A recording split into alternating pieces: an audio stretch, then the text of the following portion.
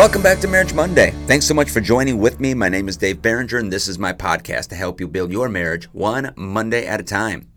Today we are talking about connection because I think every single one of us have experienced time within our marriage where you have that moment, or maybe that week, maybe it could be a couple months where you just feel more like roommates or coworkers than you do spouses.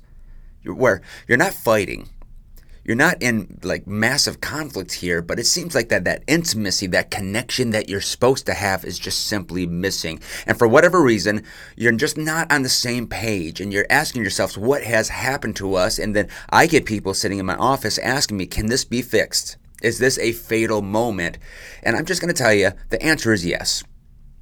It's really that simple. You can get reconnected. And so what I want to do today is I want to give you 5 areas that I see couples get disconnected. And I want to just show you that each one of these really has a very simple way to fix them. Now, please understand something. We say this so often here at the church, is that simple does not always mean easy. So when I say simple, what I don't want to create is a picture that these are going to be easy fixes, because sometimes we have to work through our pride. We've got to work against some of our own habits, some of our own tendencies, and we've got to humble ourselves and work on some of these things and do some things that might be out of the norm, because quite frankly, the norm is what got you disconnected. So we want to fix the disconnect. So here we go. Number 1, first reason why people get disconnected is you are not prioritizing quality time. I mean, let's be real. Life is busy for all of us, and it's easy to push your relationship with your spouse on the back burner. I mean, there's so many pressing demands that just kind of hit us in the hustle and the bustle of life, and we just have to recognize that in the moment, and, whether it's your job or kids or your schedules, dealing with maybe parents, maybe the household responsibilities. I mean, we can just continue to list stuff, but this stuff can just get a hold of our focus, can get all of our attention, and all of a sudden we begin to realize we're not getting any quality time. And often I'll even say this, you may say, well, we're getting quantity of time, but let's be real, that's not the same thing as quality time. For example, you can go see the movie Oppenheimer, it's like 3 hours long, and you can come out thinking to yourself, wow, we had a great time watching that movie. And you may have both enjoyed a movie, but you can't necessarily say we had quality time together. When we talk about quality time, we're talking about being fully present with that individual and engaging with them. Now, quality time, give me 15 to 30 minutes of quality time versus 3 hours of just being in the same room, but actually not connecting whatsoever.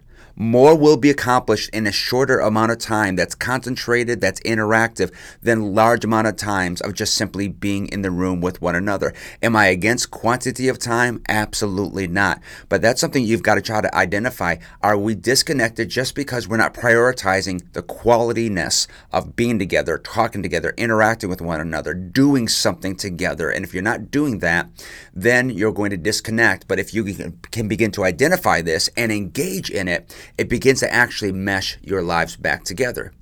Number 2, the second way people disconnect is there's issues you're avoiding. Now, we would call this the proverbial elephant in the room. Is there something that you're not talking about, something that you both know is lingering there? It's a topic, it's a subject, it's a conversation, but you're just not wanting to address it. And I've had people say, well, Dave, I don't want to get into a fight. Well, I'm here to say, first of all, it doesn't have to turn into a fight. And second of all, sometimes you do need to have conflict over things.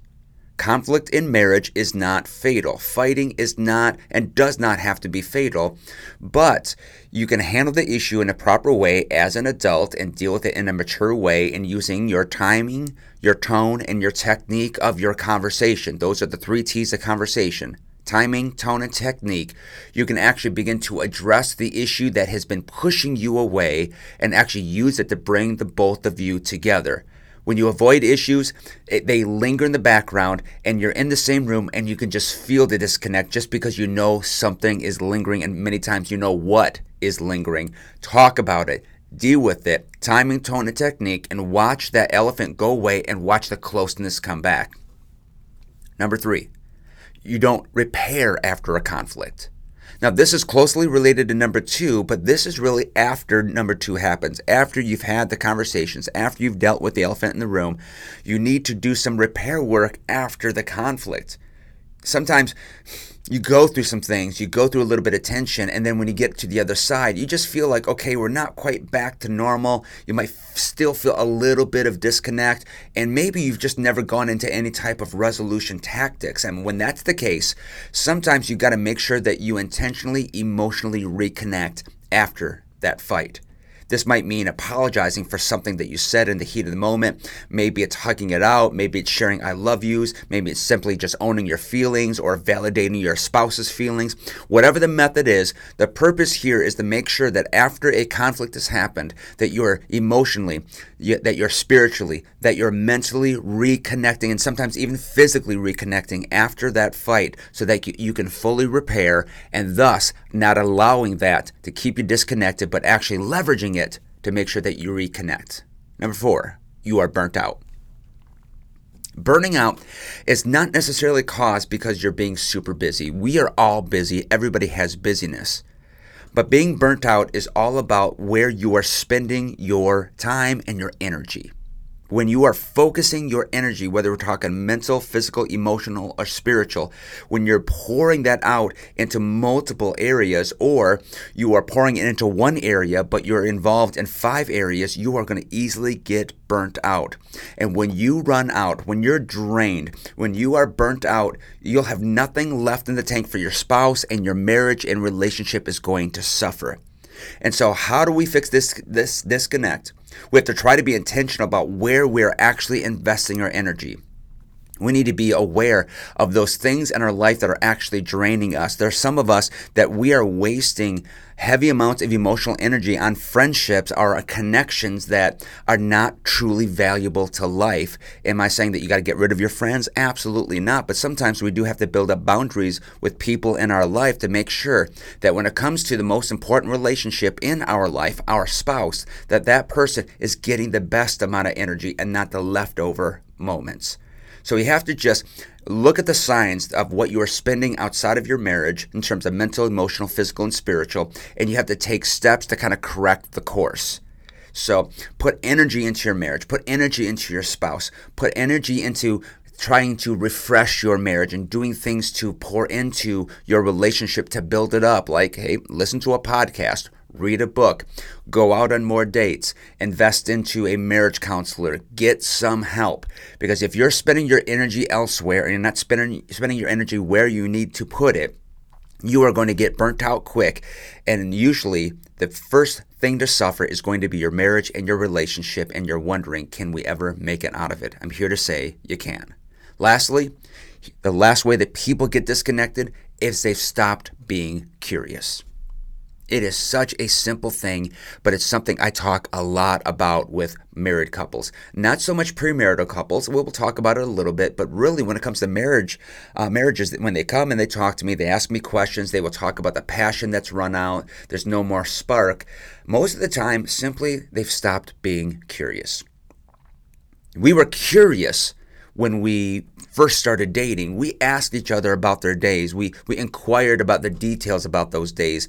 Back in was the mid-90s when Ann and I started dating, we didn't have cell phones. We had, these home phones for which we had cords that were connected to a wall, and we would just talk on the phone for Lord knows how long just to hear each other because we couldn't FaceTime. We were sometimes separated by hundreds of miles just because I was at college, and so we would write letters, we would talk on the phone, and we just found a way to be curious. But so many times couples get together, they get married, and they stop being curious. They stop asking questions. They stop entertaining ideas or conversations about deep topics, or even just seeking after the mundane details of the day. And over time, that sense of curiosity just begins to wane. And when that happens, there we have invited disconnect. So what we want to do is we want to do what life began with when it came to our marriage and relationship, and we want to reintroduce that curiosity. We want to keep in touch with each other's lives. And so maybe it's as simple as we text throughout the day just to say, hey, what's going on? What's happening? And or when something has happened during the day, sending a text, making a call, just to let your spouse know something big that happened, something wonderful happened, something good took place, just to keep them connected to your life and your life to their life. I mean, you can see this is not something that should be able to crumble a marriage, but I've watched marriages wane because they've lost that curiosity. They've developed that disconnect, and when that disconnect began to kind of go unnoticed and unattended to, it created a chasm, and when you've got a chasm, you begin to feel hopeless. So what I want to do is help you to get that reconnection. So how do we do this? Number one, get some good quality time. Number two, deal with issues instead of avoiding them. Number three, repair your conflict once it's done. Number four, don't get burnt out. Get re-energized and get new help. And number five, get curious about your spouse. And if you will do this, you can actually repair the disconnect, and not only repair it, but you can build back that breach to the point where some of those areas that used to be a weakness will now become the strength of your relationship. That's all I've got. Love y'all. Have a great Marriage Monday, and we will see you next week.